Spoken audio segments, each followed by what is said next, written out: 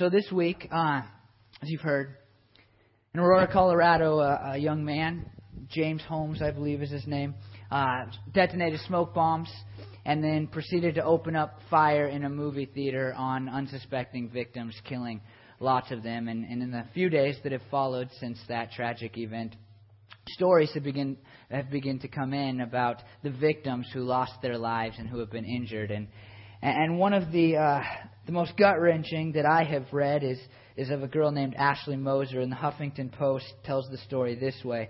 Ashley Moser, the 25-year-old victim of Friday morning's movie theater massacre in Aurora, Colorado, remains in critical condition at the Aurora Medical Center with bullets lodged in her throat and abdomen. In her lucid moments, she asked for Veronica, her 6-year-old daughter, unaware that the little girl has passed away, making her the youngest victim of the gunman's shooting rampage at Aurora's Century 16 movie theater. Nobody can tell her about it, Annie Dalton, Ashley Moser's niece, told the Associated Press. She is in critical condition, but all she's asking about is her daughter. The Denver Post describes Veronica as a vibrant child who was bragging a few days ago about learning to swim. Doctors told the Post Ashley fades in and out of consciousness and will likely suffer paralysis, but that they are hopeful she will regain some of the use of her hands. According to the report, Ashley was recently accepted to medical school. A woman who, at least from news reports, had everything going for her, going to medical school, had a daughter that she cared about, health, is now going to suffer for the rest of her life with forms of paralysis. And she will wake up from her unconscious state to find out that her daughter, her beloved daughter, has passed away. This is a tragedy. And in the wake of tragedies like this, as we talked about last week, people look for an answer to the question, why? We want to know why this could have happened, why this would take place. And people in just the couple of days that have gone past since the tragedy have already begun to try to give reason and meaning and answer that question, why. And you've heard it already come out, right? Not enough gun control, violence in movies, a lack of understanding in the area of mental illness, bad families, etc. And so people are looking for an answer to why. But oftentimes when that answer eludes them, when they can't figure out any good reason for something so tragic, they begin to blame God. They say things like, how could you allow for this to happen? They say things like, how dare you let this take place to these good people? And they think things like, I thought you loved me. I thought you loved people.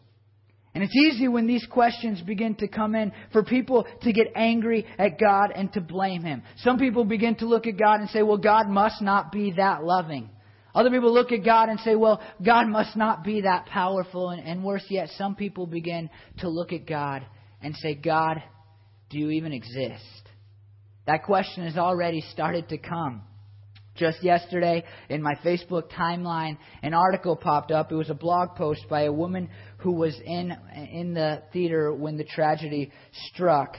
And so this morning, I want to read you her article because she begins to answer that question. And apparently she's been blogging a long time, and as soon as this tragedy took place and people learned that she was in that movie theater, they begin to ask her the question, do you still believe in a merciful, loving God? And here's what she said in that blog post. Maybe, just maybe, God spared my life because He loves you and wants you to hear this. He wants you to believe that He loved you so much that He gave His only begotten Son, that if you would believe in Him, you would have eternal life. So you still believe in a merciful God? Some of the comments online are genuinely inquisitive. Others are contemptuous in nature. Regardless of the motive behind the question, I will respond the same way. Yes, I do indeed. Absolutely, positively, unequivocally. Let's get something straight. The theater shooting was an evil, horrendous act done by a man controlled by evil. God did not take a gun and pull the trigger in a crowded theater. He didn't even suggest it. A man did. In His sovereignty, God made man in His image with the ability to choose good and evil. Unfortunately, sometimes man chooses evil. I was there in Theater 9 at midnight, straining to make out the words and trying to figure out the storyline as The Dark Knight Rises began. I'm not a big moviegoer. The handsome husband and I prefer to watch movies in the comfort of our own home, where I can use subtitles and get a foot rub. I don't like action movies, and I don't like midnight showings. But as I wrote in my last post, parents sometimes make sacrifices for their kiddos, and I decided I would take my 14-year-old and 16-year-old daughters, who were chomping at the bit to see this eagerly anticipated third movie in the Batman trilogy. Twice I had the opportunity to back out, and twice I was quite tempted. But something in me said, just go with your girls. I did. So I was there with them, fidgeting in my seat some 40 or 50 feet away from the man with the gun. It's still a bit surreal, but I do know that when the seemingly endless shooting started, as my girls were struggling from whatever gas or chemical had been released, and we figured out what was happening, we hit the floor. I threw myself on top of my 14-year-old, who was on the end of the row, straight up the aisle from the shooter. In that moment, as the rapid-fire shots continue, I truly thought I was going to die, and I realized that I was ready. I had put my faith and trust in Jesus Christ as the Redeemer of my soul, and there wasn't the slightest doubt that I would be received into heaven, not because of any good thing that I have done, but because of His merciful nature and the death, burial, and resurrection of Jesus Christ. Still, as I lay over my daughter, I began praying out loud. I don't remember what I prayed, but I don't imagine it really matters. I'm sure it was for protection and peace. It drew me closer into the presence of God.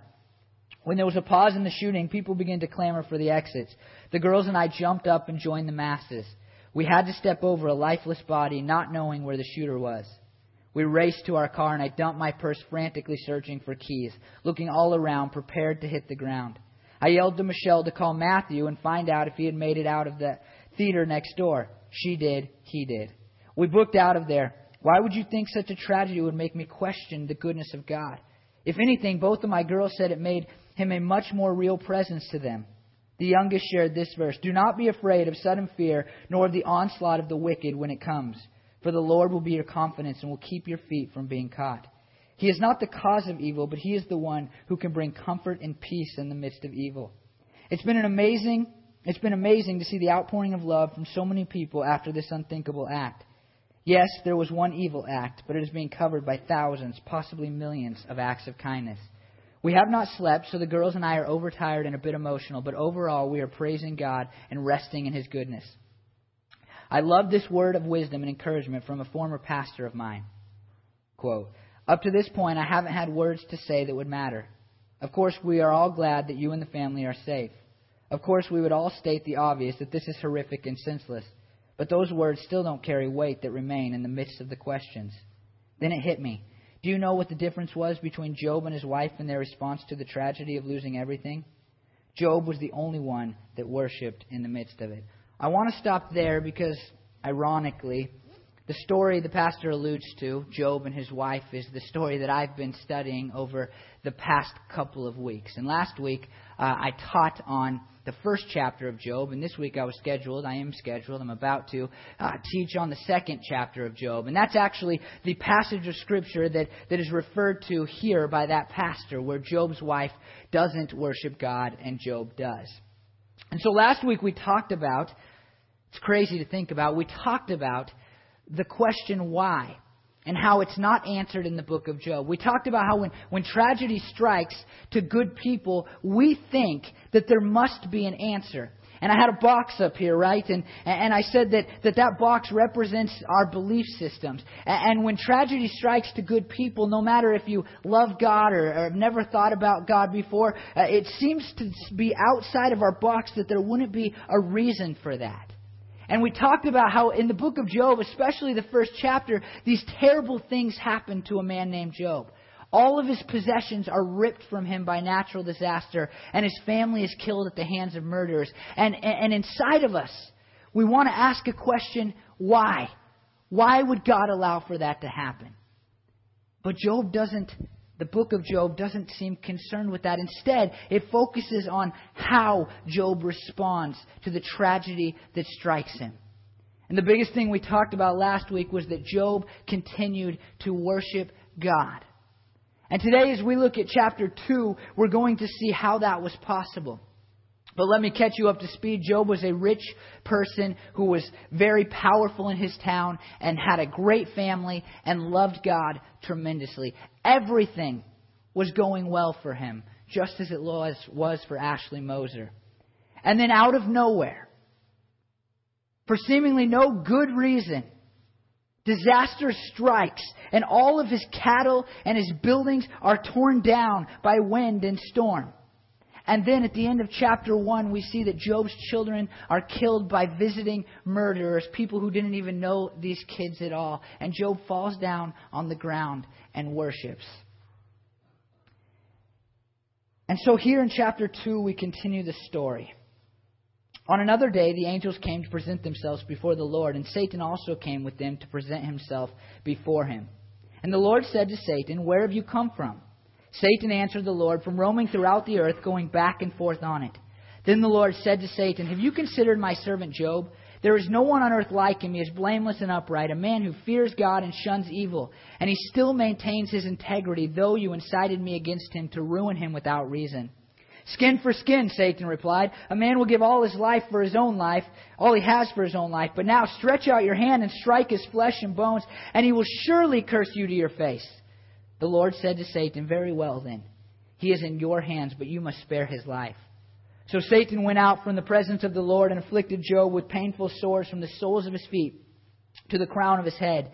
Then Job took a piece of broken pottery and scraped himself with it as he sat among the ashes. His wife said to him, "Are you still maintaining your integrity? Curse God and die." He replied, "You are talking like a foolish woman. Shall we accept good from God and not trouble?" In all of this, Job did not sin in what he said. Again, what we want to know is why. I mean, why is God talking to Satan in the first place? I mean, why does God bring up Job's name if he is all-knowing and he knows that it's going to result in this tragedy coming upon Job's life and Job losing his health? Why does he do that? I mean, why does God allow for Satan to inflict this terrible disease upon Job? We want to know why. And we think, somewhere inside of us, almost all of us think, it's not fair that there is no answer to my question. But here again in chapter 2, the Word of God is not concerned with explaining to us why this has taken place. It is only concerned with telling us how Job responds. And I think in that, in chapter 2, it teaches us. It teaches us how people like Job and the girl named Ashley, the lady named Marie who wrote the blog article, it teaches us how people like them can respond with a heart of worship to God, even when bad things strike their lives. First of all, in order to grasp just how faithful Job was to God, you need to understand the skin disease. And thousands of years later, it's impossible to diagnose a skin disease, right? I mean, even when you go to the doctor, they can't diagnose anything these days. And so now, thousands of years later, no doctor will be able to say, well, this is what Job had. But let me just give you a description from one author. It was a skin disease spreading everywhere and developing infectious with darkened and peeling skin and constantly erupting pustules. It's honestly really gross. To make it worse, Job is using that broken piece of pottery that's mentioned probably to scrape pus off of his body. And so when you think about this disease, he's dealing with a skin disease that's more horrific than anything that we can probably really imagine dealing with, okay? And on top of that are these other symptoms that either come through this disease or they're part of another type of sickness. We don't really know, but he describes them as the book goes on. Anorexia, emaciation, fever, fits of depression, weeping, sleeplessness, nightmares, bad breath, failing vision, and rotting teeth. Job's health is really, really bad. And then Job's wife enters into the narrative. And she asks this question: "Are you still maintaining your integrity? Curse God and die." Now, the most interesting thing about this, about what she says, is that she actually almost quotes God and she almost quotes Satan. There's just a comma in between those two things. Now, God has already said that Job has maintained his integrity, right? Now, Job hasn't heard the Word of God say that. He hasn't heard God. He isn't privy to the information that we are reading the book of Job. But here his wife takes the Word of God and she twists the Word of God and says, hey, are you really still maintaining your integrity? She also quotes Satan. Satan has already said that if God will take away Job's health or allow Satan to take away Job's health, then Satan will surely curse God and die. Now, it's really interesting in the history of Christianity because of the words of Job's wife. We don't know anything else about the lady, but because of these words, she has been given a really, really bad name in Christian history. Let me just read you what a couple of people have called her. Augustine called her Diaboli Adjutrix. Calvin called her Organum Satani. Now, you don't need to know Latin to understand that those are not compliments, right? They are calling her the devil's worker. They are calling her Satan's mouthpiece. They are saying that this woman was really acting on behalf of Satan. Now, we don't know if really her intentions or her motives were that bad. Perhaps she was angry at God and just said, look, God has wrecked my life. Socially, I need a husband that can lead me and can provide for me. And God has ripped that out from underneath me when I had everything going for me. And so, God, I hate you and I wish my husband would just curse you and die. But perhaps she's tired of looking at her husband and seeing the suffering. And so she is basically asking him to invoke a form of euthanasia. She's saying, look, just curse God so that you can pass away and have this be over with. But either way, no matter what, she is offering lies to her husband that should not be listened to and should not be true. And I find it extremely fascinating that these lies come directly from Satan himself. Satan's saying these same things. And it's not like Satan looks at Job and whispers in his ear, here's what I want you to believe. But no, instead it comes through somebody that he was probably closest to of anybody in the entire world once his children passed away. And here's the truth that I think we learn in this, especially in the face of tragedy, like the tragedy that took place in Aurora, Colorado, or the tragedy that takes place in your life. Oftentimes, no matter who it comes from, we are quick to believe the lies of Satan. The lies of Satan are what lead us to say, you know what, God?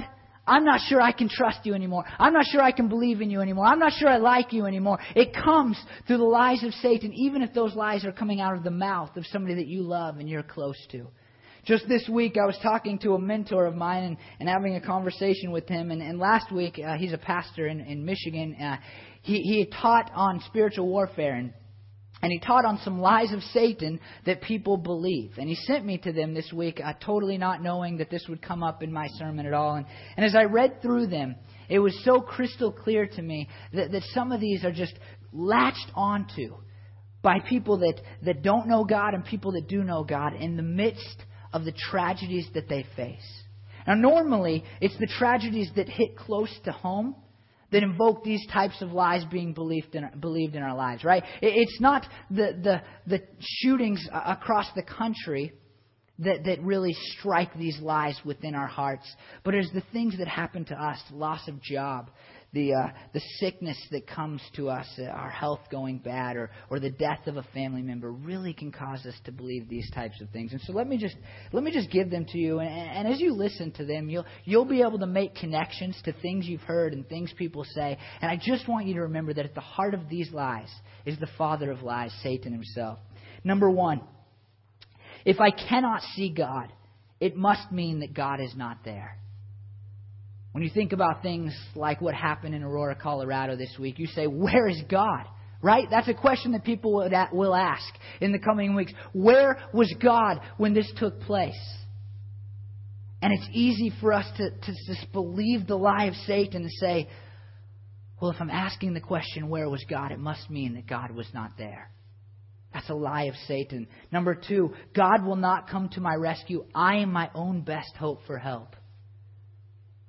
When tragedy strikes, people sometimes turn to God in the first moments that follow. We saw it after the bombing on September 11th over 10 years ago, right? People said, oh, God, we need you. God, we need you. But quickly, people start to believe the lie that we are our best hope. Well, hey, God, I got those prayers in, but now let me fix this situation. Now let us go to work in order to take care of these problems that have been created by the tragedy. This is a lie of Satan, causing you to believe when tragedy strikes in our country or in your life that you are best equipped to fix it and not the Almighty God who created the heavens and the earth. Lie number three, there is no hope. Satan wants you to believe that there is no hope. That when tragedy strikes, that it's just never going to turn around, that things will never get better.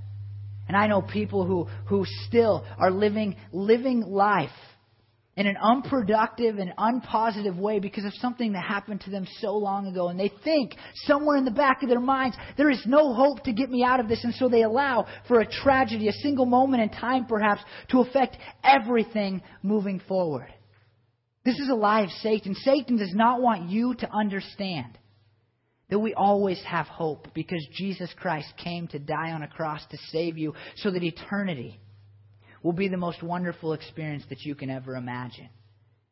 Satan wants you to believe that it is hopeless, completely hopeless. But throughout the New Testament, we see the word hope written over and over and over again. The Bible says to us, you have hope, not because this world will ever be great, and not because tragedy will ever stop striking, but because someday, if you give your life to God, you have the opportunity to spend eternity in heaven. Satan wants you to believe that there is no hope when tragedy strikes. I want you to turn your attention back to the passage, verse 10. It's Job's reply to his wife.